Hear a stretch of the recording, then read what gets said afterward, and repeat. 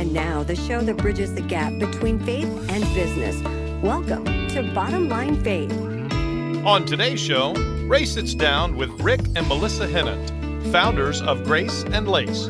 Psalm 37:4 says, "Delight yourself in the Lord, and He will grant you the desires of your heart." He's interested in our desires. He's the one that put them on our hearts. And all He's saying is, hey, prioritize me, and I'm going to give you exactly what you want, and it's going to lead to life, because we all want life.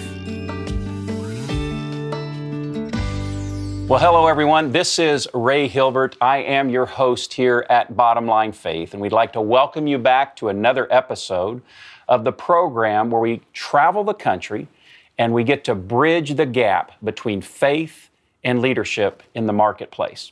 We travel from north to south, east to west, and talk with Christ followers who have started companies, who lead companies and organizations. We talk with top athletes, marketplace leaders, and we really are here just to be an encouragement to you as a follower of Christ, to help you to take that one step to become who and what God has called you to be as a faith-filled leader in the marketplace.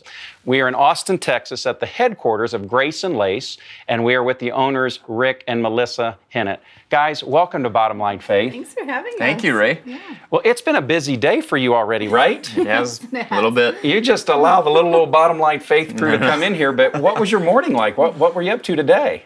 Not my normal day. We had a film crew with American Ninja Warrior here, so it was with them to the gym, rush from there, shower, get back to the warehouse, have them film us all around the warehouse. So it's been a wild day so far. Lots of cameras today. Lots of cameras. Yeah. And you're so kind to extend some time to us. And as we had a chance to kind of prepare for this conversation, we really just want to hear your story today. I know you've shared your story many, many times. Mm-hmm.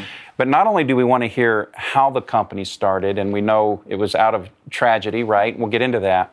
But we want to get into some blocking and tackling, because our audience here, that's what we're about, is to really help Christ followers become excellent leaders in business and in the marketplace. So you kind of call this an accidental company, right? Yes. Would you just, I know you've shared this many times, No. but share us that story. Yeah, well, the funny thing, Ray, is that we do call Grace and Lace our accidental company, but really and truly, I believe with the Lord, nothing is accident. Mm-hmm. I believe that God had this in our story, and we just didn't see it coming, really. So when I call it accident, I say I didn't start out to start a business. A lot of entrepreneurs have wanted to do it for a while, have had an idea brewing. And so that's what I mean by it's an accidental company. It wasn't planned out and strategic for us to start this, but it was really, birthed, like you said, started out of a tragedy for us. We're going to get into the entrepreneurial side of the journey here, and I know, Rick, that's something you are a passionate entrepreneur, right? I have been since 7th grade. Yeah. Starting companies, and it's something that I absolutely love. So yes, passion, good word. And Rick, we're going to talk more about your passion for being an entrepreneur in just a few moments. But Melissa, this story really starts when you were a child. You had some special training that really set the stage for what you all do here at Grace and Lace. Why don't you tell us about that? Well, I think I've just always been a do-it-yourself type of person. And actually, I come from a long line of entrepreneurs. My parents are entrepreneurs, my grandparents are entrepreneurs, and their parents were entrepreneurs. And so I don't know if I could run from owning a business if I tried, but I never desired to be one. But I've always loved working with my hands. Ever since I was a child, I learned to sew at a young age. I made my own dance costumes. I made my own doll clothes. And so I've always been inspired by something and then worked with my hands to produce it. So whether it was training or not, I guess it was an inherent, desire in me to work with my hands from a very young age. It's almost like therapy for you, right? This is really, so there was an event that really spawned this company, although you didn't know it at the time. Why don't you walk us through that part of the story? Sure.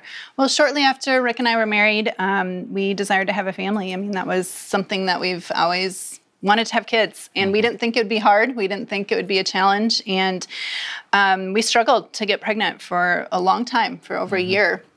And not thinking anything was wrong, just wondering why it was taking so long to have a family. And we finally got pregnant, and it was a phenomenal pregnancy. I didn't have morning sickness. I felt great. I felt everything was going right. Everything was going great until I was about halfway through the pregnancy and at a routine doctor's visit, and everything checked out normal until my doctor walked in and she said, Melissa, you're going to give birth to your daughter in 24 hours and she's not going to survive.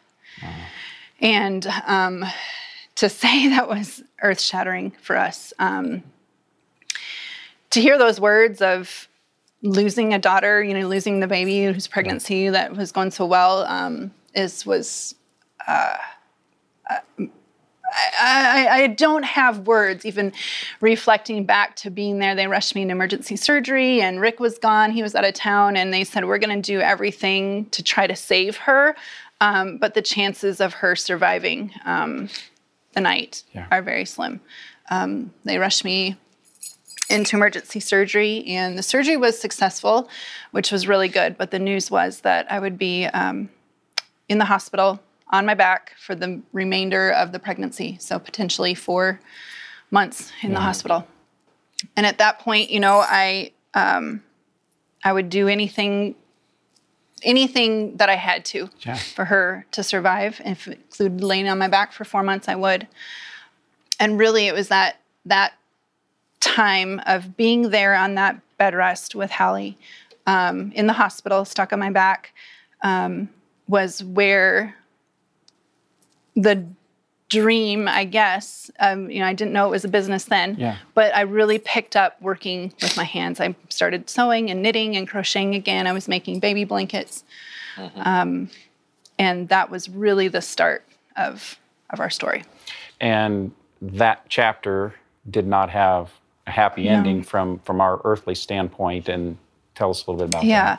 I lived in the hospital for several weeks, and everything was going great. In fact, there was not one doubt in our mind that this wasn't going to be some amazing miracle testimony. There was even, to expand on that, we just brought joy to the situation that wasn't a joyful situation. Right. And about a week in, one of our nurses said, hey, what's the deal? Like, everyone here is in a terrible situation, but you guys are happy and full of joy. Like, what's going on? What's different? Yeah, and we got to share the gospel with her, and she received Christ. Wow. Which was amazing. Yeah. But we didn't have any doubts, exactly like what Melissa was saying. There was no doubt in our mind that God's going to bring this baby. And she's going to be a testimony and have this amazing story of how I laid on my back for all these months and she was born full term. I mean, we had that. I knew it. I didn't have one doubt that wasn't going to be the story. Yep. We had all the signs too. The doctor's reports, my checks, everything. We're like, wow, things are going great.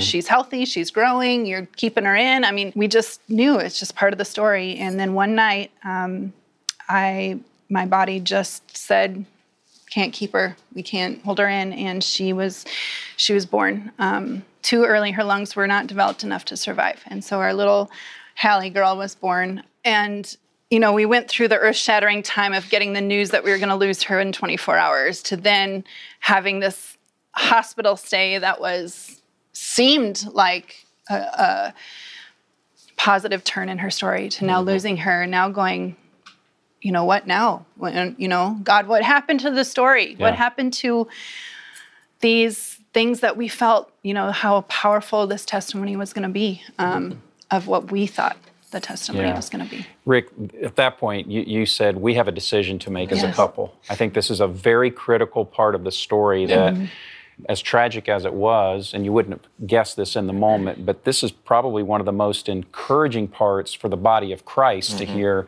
Tell us about that decision that you presented. Yeah, I think it's huge for everyone on the planet, Ray. And the reason is we all go through heartbreak. You don't get through this side without something tragic, something heartbreaking happen. And it was about an hour after the delivery. I had cried more than I have ever cried. And we were, like Melissa was saying, just so full of faith and believed that it was going to be great. And it didn't turn out that way.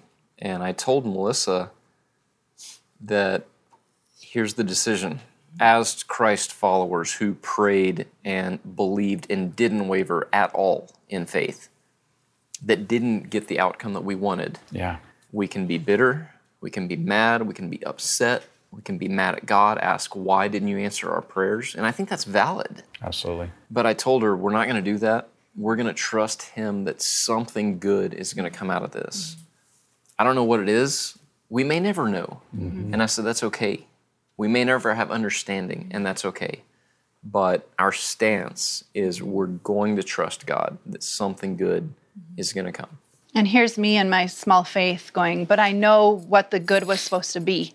I was supposed to lay in this hospital bed for 4 months, and I know that she was supposed to endure that and be born full term and have this amazing story. I mean, little me and my faith of what I think the story should be versus allowing God to write this story. And you know that when Rick came into that room and asked me, so we have a choice to make. We can either choose to blame God, say, why would a good God cause something like this to happen? Or we can choose to believe that some way, somehow, something good will come out of this. I mean, it wasn't like I could snap my fingers and say, I'm going to believe. I'm going to believe that something good is going to come out of this. It wasn't that for me. It was,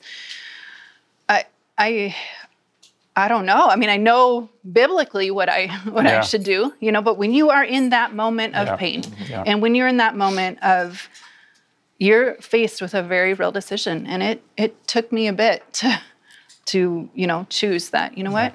You're right. We're going to choose. We're going to see what God's going to make out of this. My best friend back home in Indianapolis, where I lived for almost 30 years, was a chaplain. And he has this great statement. He says, in the Christian life, there's a lot of things that preach real good, but live real hard. Yeah, sure. And, that's really what you're sharing with us is you had the essence. We know what it looks like and how we're going to glorify God in this, but the outcome wasn't what you had hoped and even prayed for, but then you had that choice. So before we go on and hear the story of the company, what word of encouragement would you have for someone who's watching this conversation or listening to this conversation and they're in a moment of discouragement, or maybe things aren't shaping up the way that they even felt God was leading? What would you say to them right now? Well, I would say, like our story, tragedy to triumph. I think that resonates with everyone on the planet. If someone's in a really difficult situation, they're in that tragedy situation, they have a decision to make. It's a choice. It's not a simple choice, but they have the choice to allow the tragedy to overcome them, or they can say, you know what, I'm going to overcome this tragedy. And a great mentor of mine, John Eldredge, wrote the book Wild at Heart. He told me, never waste your pain. Let it fuel you for good. And that it's such incredible wisdom and advice that we have used, and that anyone out there that's going through difficulty, they can use that, because people, they want to hear a story of overcoming. And they want to see, hey, I can make it too. And they can. And that story of the difficulty will have a much greater impact than this wildly successful thing that just took off. Because people don't relate with that all the time, but they do relate with the difficulties, because we all go through it. That's why Jesus in Isaiah 61 said, I've come to heal the brokenhearted, because we're all brokenhearted. Yes, we are. So it's really a decision. Well, it's still real, it's still raw, it's obvious to that, but I just thank you for sharing that part of the story. And so here you are, you began knitting this blanket, right? But you then began to look at creating other things. Tell us how this company, this accidental company, this amazing company really got its start. This is kind of fun. Well, the awesome thing is when I was in the hospital with Hallie and I could only lay on my back, I'm not one to just watch TV all day. And so that's when I was like, I can bring back this knitting and crocheting. And that's when I was making baby blankets for her and some other women in the high-risk pregnancy area. So I was starting to knit that while things were going well in the hospital. When we lost her, I stopped because now I don't have a baby to make a baby blanket for. And I just really felt this nudging of like, pick up those crochet hooks and keep making that blanket. And from the moment we came back from the hospital without a baby, I continued to make it. And Ray, I can't tell you how many tears I shed on that yarn and on that fabric. There was something that was so healing for me to be able to create when I lost the very thing that my body was creating. And it was like I cried tears, and I'm like, I don't have a baby to wrap this in, but somehow I felt like I was supposed to finish it. And when I finished the blanket, I kind of suddenly was like, well, now I don't have anything to create anymore. And so I opened a little baby clothes online store where I still sold these baby clothes and baby blankets I was making. We were killing it.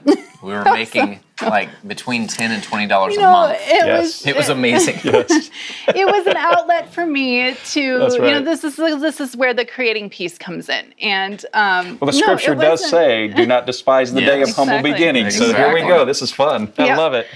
I was doing it. It was more for me, and just completing, feeling like those healing stages that the Lord was just really working through me in that. And one day I just, back to my do-it-yourself, I was inspired. I come from Minnesota where you wear boots all year round. And I wanted to make a pair of boot socks with lace out of the top of them that would stick out of the top of my boots.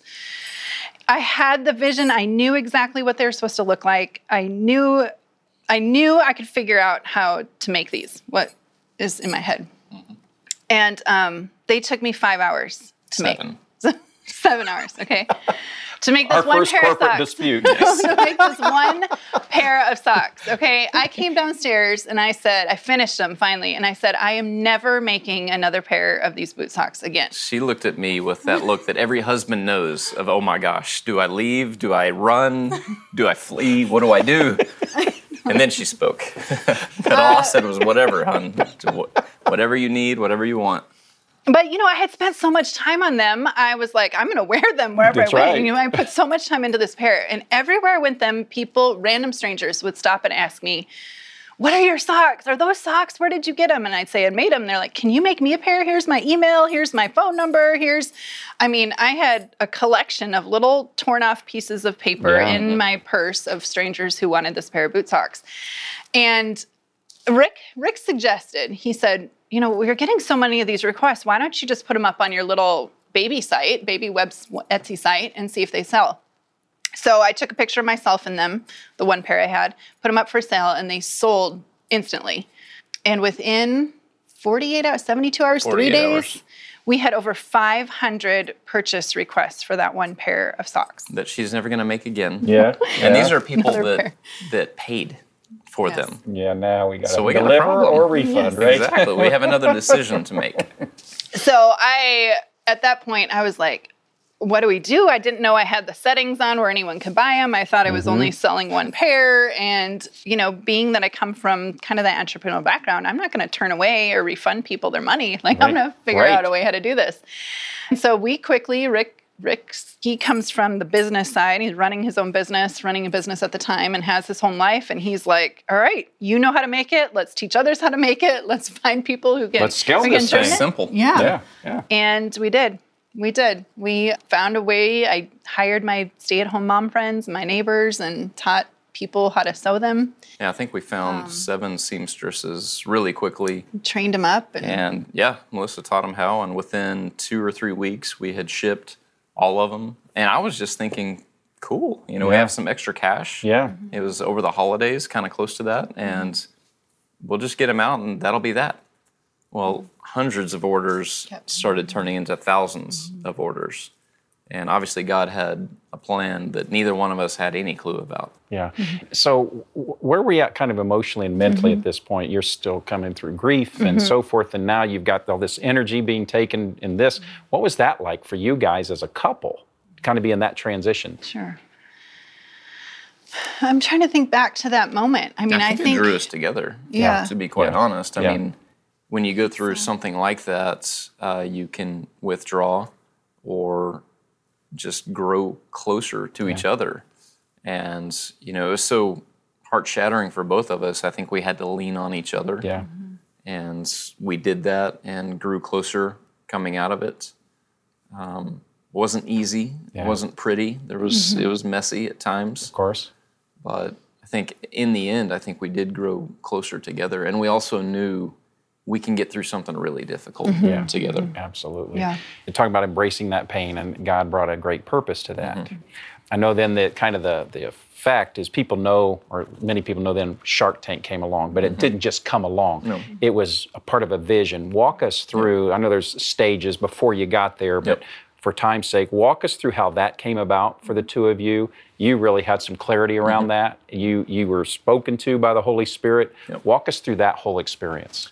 Yeah, it's kind of interesting. We were fans of Shark Tank from the very beginning. It probably was in the first season that Melissa and I were watching it. And I said, wouldn't it be cool if we had a company that was on Shark Tank someday? I said no. It wouldn't. It wouldn't. I don't want to get eaten alive by Mr. Wonderful. Yeah. So you can be on, but I'm out. I'll watch you on. Yeah, that's true. I love it. Well, time goes by. Obviously, this company starts out of nowhere, out of our tragedy. And at that point, we were 3 months old, and we had done a good amount of business. We were in Colorado on a vacation. And I told Melissa, I really feel like the Lord said we're supposed to be on Shark Tank. Yeah. And she kind of looked at me like, I love you, but you're nuts. You're completely off your rocker, whatever. And she kind of gave me one of those, why don't you just go ahead and apply and see what happens? Like, it's not going to happen. No. Well, I'm full of faith. Like, this is definitely going to happen. God spoke, and I'm going to apply. And of course it's going to happen. I apply, nothing happens. I apply the next month, nothing. The next month, nothing. 5 months of applying, don't hear a word. And then I said, you know what? Maybe I didn't hear from God. And that's okay. Yeah, sure. We miss it on occasion. Right. That's right.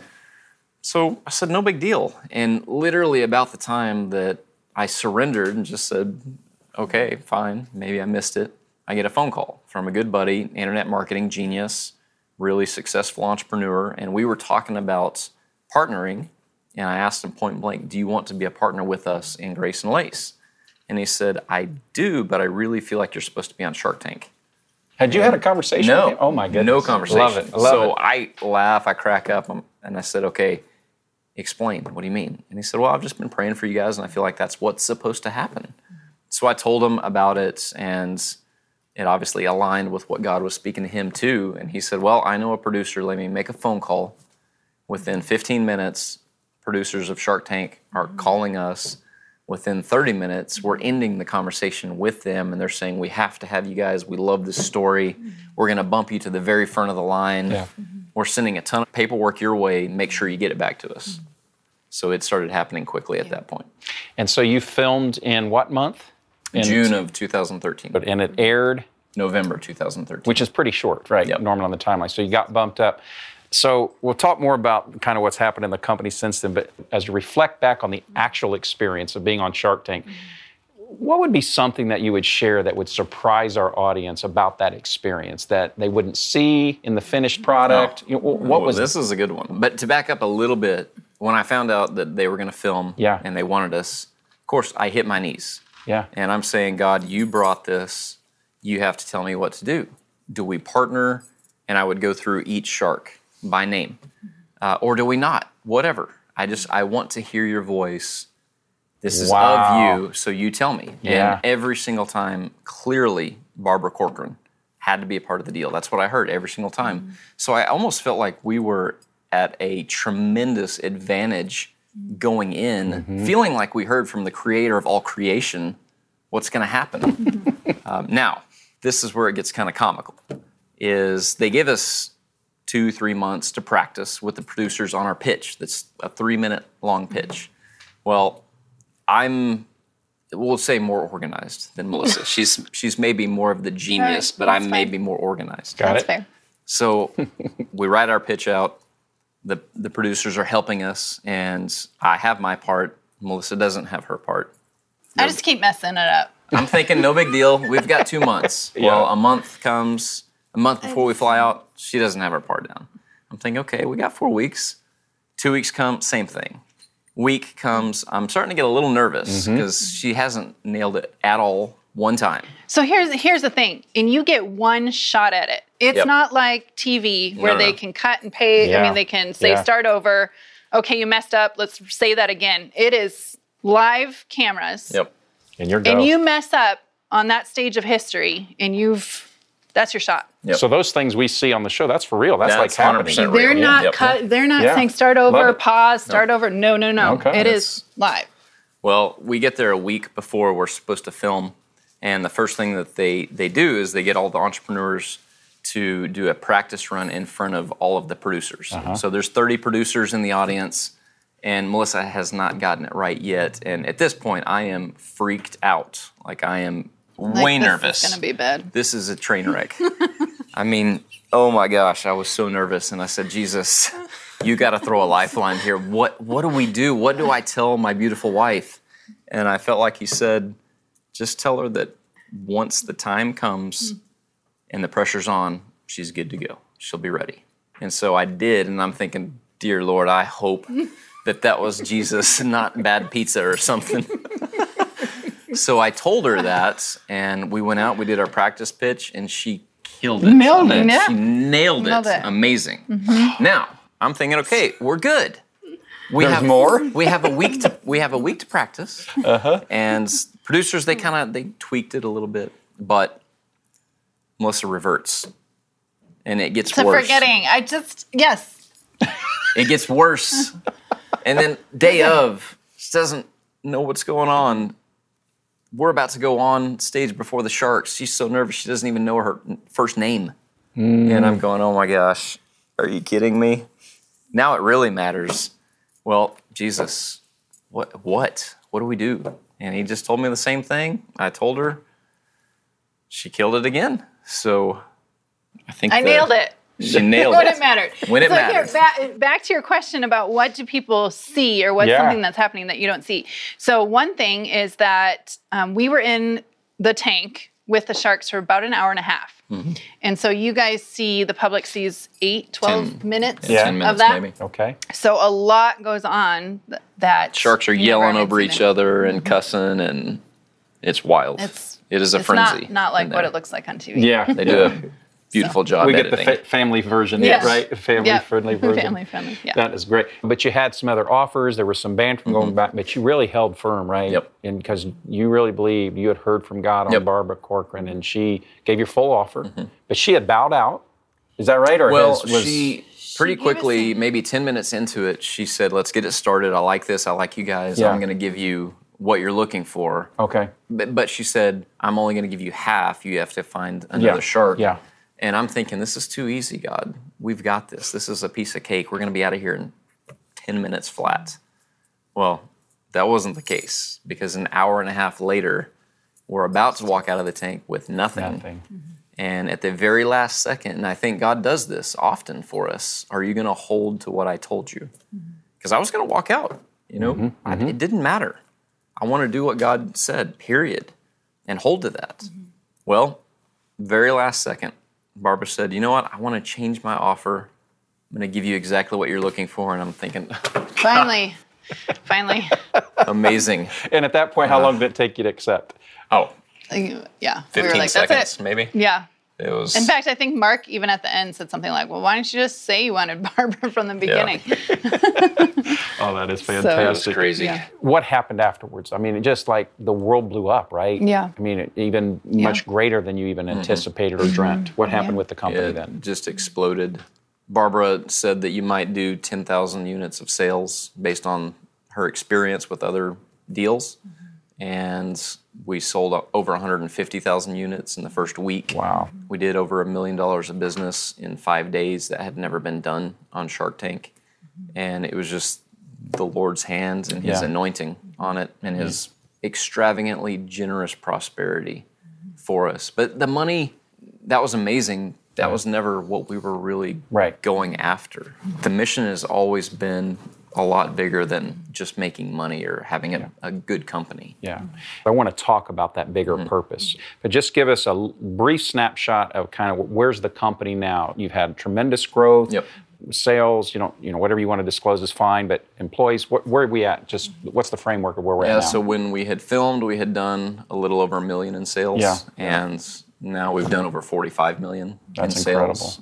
We went from 6 employees to 36 within 2 days of airing, and now we have around 75. Yeah. Amazing leaders. We're tremendously blessed to have the people that we have, because I don't think I'm bright enough to pull it off. Maybe she is, but we have a whole bunch of smart people around us. Yeah, that's amazing. And so as you look back, yes, you had the anointing of the Lord and the favor and the prayer and those things, but as you look back, what's one mistake that as you look back, says, oh, if we could have just seen that one coming, we would have done this differently? And then how would you advise that to another Christ follower who's in business and maybe about to make that same mistake? Yeah, I think the biggest mistake that we made by far was, and it was my fault, it was not hers. I allowed an equity partner to buy into the business that was not supposed to be in business with us. They're great people. They love God and tremendous business people, very successful, but they were not supposed to be in business with us. Yeah. And the mistake was I didn't ask Jesus about that. He did end up telling me and kind of interpreting things and said, hey, I told you all about Shark Tank. You asked me about it. I told you, I gave you exact details with Barbara, and it's been phenomenal. You didn't ask me about this. And it was Painful. very painful, Yeah. and it was very expensive. My worst business mistake by far. Yeah, that's an expensive education. It was very expensive. How about for you, Melissa? That was kind of on with Rick and the business side, but how about for you? What would you do differently? I would have allowed for hiring help for me sooner. I really held on to being the designer Okay. for too long, to the point where it almost sent me into a stage of depression. Yeah. I felt so tied to this business based And on where it overwhelmed. came from, stemming from that loss and feeling like I needed to do it. I needed to make it happen. I needed to be the one producing it. That it sent me, I took on way too much, was responsible for too much, and had a fear of bringing along people and trained designers beside me. And they've allowed me freedom to dream more and to grow, where really I was handcuffed and I was overworked and overtired. And now I have that team of support, and I would have allowed that a lot She was sooner. working in the business, Yes. which didn't allow her to work on the business. That's right. That's right. And it's a common mistake. I mean, you just, especially when that growth mode. Yeah. And learning to let go of some of those things, really powerful. Yeah. Now you have 3 children. Yes. So praise God, right? Yes, healthy. Yep.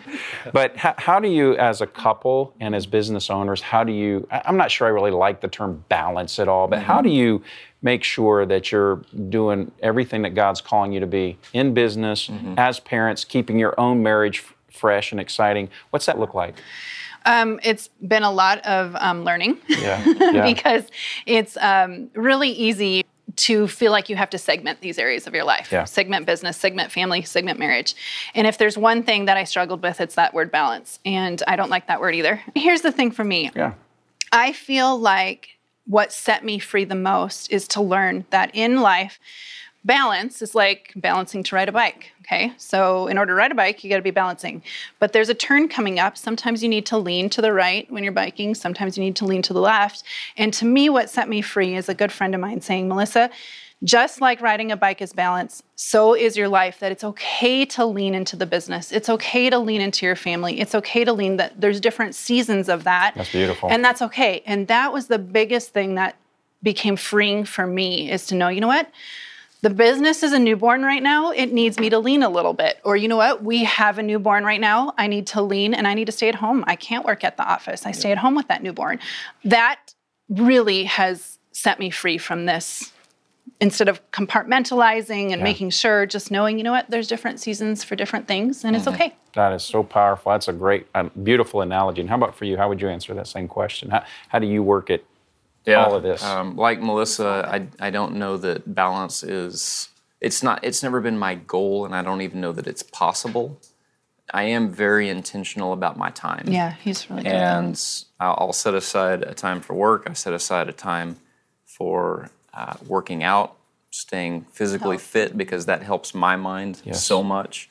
And one thing that we have started doing recently, which is awesome, is we take our cell phones from 6 o'clock to 9 o'clock, and we actually lock them in a lockbox.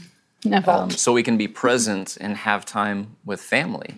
Because if you don't, you can be ruled by a business or ruled by a device. And I had a question asked me, which I thought was hilarious. Would Jesus have a cell phone? And I loved it. And we talked about it, and we ended on he would, but he would rule it. It wouldn't rule him. Yeah. And so we're kind of, being intentional about our schedule and trying to take back certain things. And just that 6 to 9 lock up the cell phones has been amazing because it makes us present with the kids. And that's what they need. They don't need parents sitting there looking at their cell phone all day. Tell us about what the real mission is behind the company and how you're leveraging this for your ministry. So I grew up in a Christian family, very faith-filled. I was very involved with youth group growing up and in our church, and I just generally loved it. I wasn't forced to go, but I loved it. And in fact, during my high school years, I say instead of poolside with my friends, I was out on mission trips on the mission field. I've been to, I think, 18 countries overseas ever since I was 12 years old.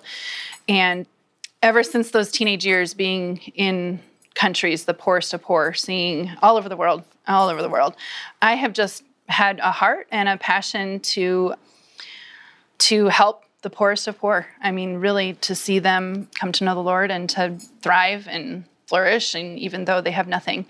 When I was 18 or 19, I was in India, and I had never seen, we were working in some Mother Teresa homes in northern India, and I had never seen such poverty out of everywhere I've been. Bellies so distended on these babies from malnutrition, and bottles literally strapped to these babies' faces because there wasn't enough workers to even feed them. And I'll never forget, I remember writing in my journal that year that I've got to do something more. And when I was 19, I thought that meant I'd go off to college and finish college and come back and spend a significant amount of time here, years maybe. Never in a million years would I have thought that the Lord would give us a business that would be able to fund the building of orphanages over there and the rescuing of orphans off the streets and pulling young girls that are involved in the sex trade from the border of Nepal. And so when Grace and Lace happened, it just clicked. I said, this is it. This is when I wrote in that journal that said, I need to do something more. It's this. Like, I thought it'd be me over there. But funny how God works, that he's just going to give us a business that would be able to be a financial supporter, to be able to literally build orphanages. Rick, what do you see the vision of that? Where do you see that headed?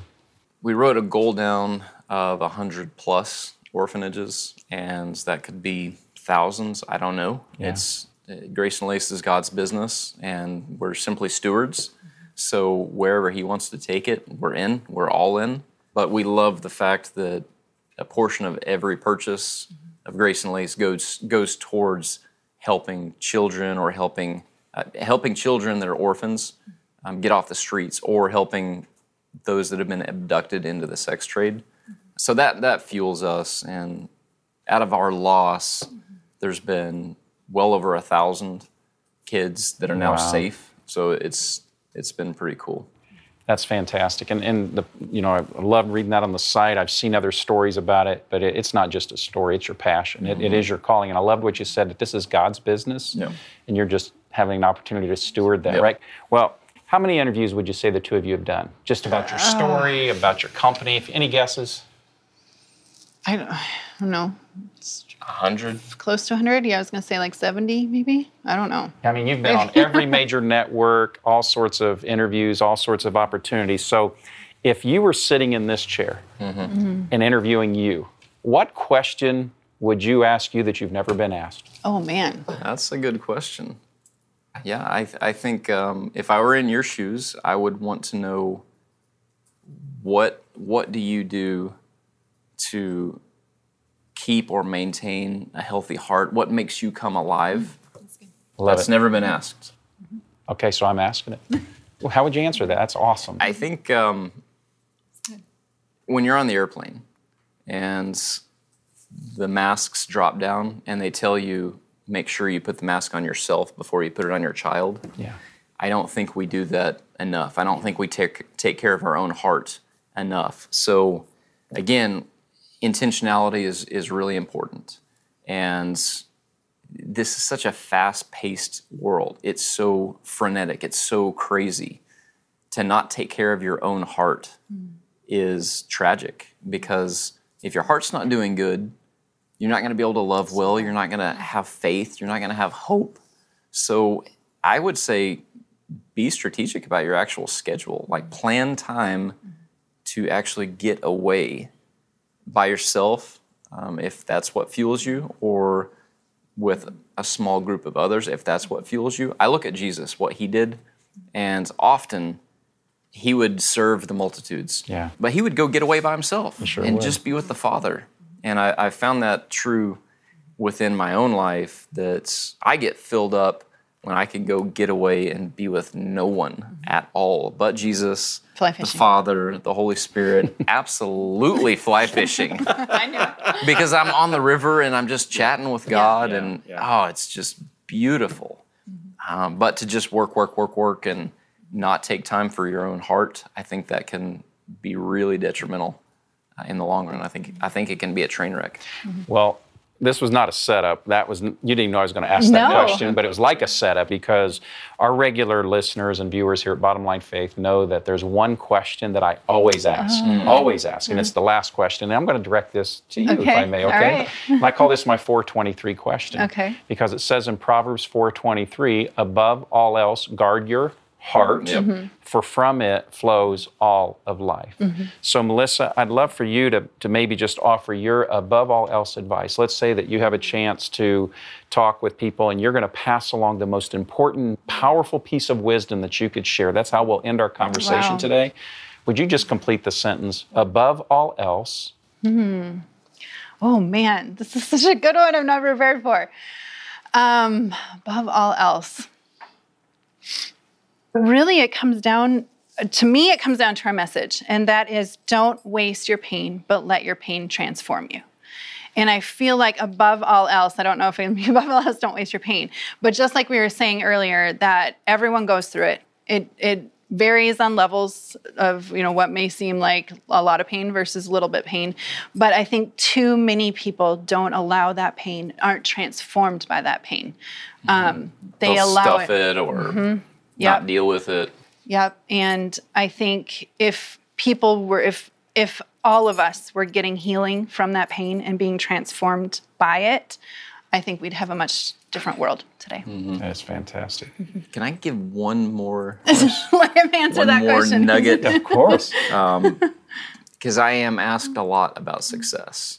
And I don't know what success is for another person. But I do feel like God shared with me the secret of success.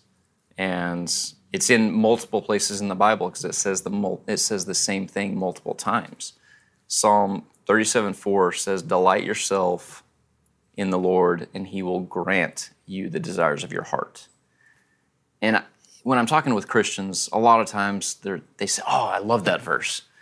But what did you have for lunch today? And I'm like, well, let's time out. Let's kind of unpack this just a second. So delight yourself in the Lord. That's part one. Prioritize him. It says the same thing in Matthew 6:33. It says the same thing in Proverbs 20, verse 4 and 145, verse 19. God he's interested in our desires. He's the one that put them on our hearts. And all he's saying is, hey, prioritize me, and I'm going to give you exactly what you want, and it's going to lead to life. Because we all want life. That's right. We are all going after life. At the end of the day, that's what we want more than anything is life. What's that one thing that's going to make me come alive, that work that's going to make me blossom? So we're all looking for life. And I think the secret is really simple. And thank God it is, because if it was complicated, I would be hosed. But he's just saying, hey, just come after me. Prioritize me and let me do the impossible in your life, and it will blow you away. It will be an adventure that you cannot imagine. That is awesome. Rick, Melissa, thank you for being our guest here on Thank you, Bottom Ray. Line Thank you, Faith. Ray. Yeah. We're honored, humbled. Yes. It's been This amazing. is wonderful. Well, folks, that's what we're about here at Bottom Line Faith, hearing stories like we've just heard from Rick and Melissa and the incredible, as they described, from pain to triumph, from absolute agony to absolute glory in Christ, and not always understanding every step along the journey as to why things happen, but giving God the glory. It's really what we want to do here at Bottom Line Faith, is share stories just like this to encourage you as a Christ follower in business, because there's going to be bumps along the way. And we want to help you bridge that faith journey with your business journey. Check out our episodes at bottomlinefaith.org. We are so glad that you've joined us for this episode. Tune in next time and faithfully serve God each day in the marketplace. I'm Ray Hilbert. We'll see you soon. Bottom Line Faith is brought to you by Truth at Work. If you'd like to hear about new episodes or listen to past episodes, visit us online at bottomlinefaith.org. You can also subscribe to the show through Google Play and iTunes.